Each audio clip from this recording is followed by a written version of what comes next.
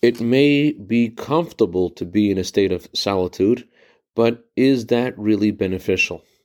Good morning. I want to share with you a letter that the Rebbe wrote to a mother who had lost her youngest son, and she was concerned about the way her older son was responding to this tragedy. I'm going to paraphrase from the Hebrew, the Rebbe's response. Since your son's mood was caused by the event of his younger brother's passing, you need to explain to him that by him becoming involved in those matters that bring benefit to Jewish children, he will cause great pleasure to the soul of his brother, and only by doing those kinds of things, and not by being in solitude.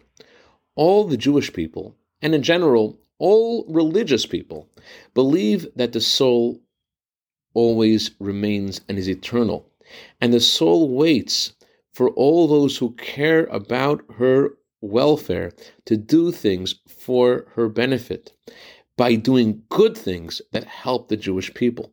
It's self-understood that being in a state of solitude will not do anything for the soul at all.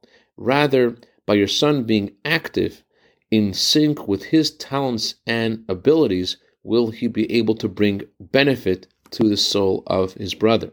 It's self-understood that you can show your son my letter, and may God help that he listen to my instruction and find an appropriate job, which this will bring benefit to the Jewish people and automatically will cause great pleasure to the soul of his brother.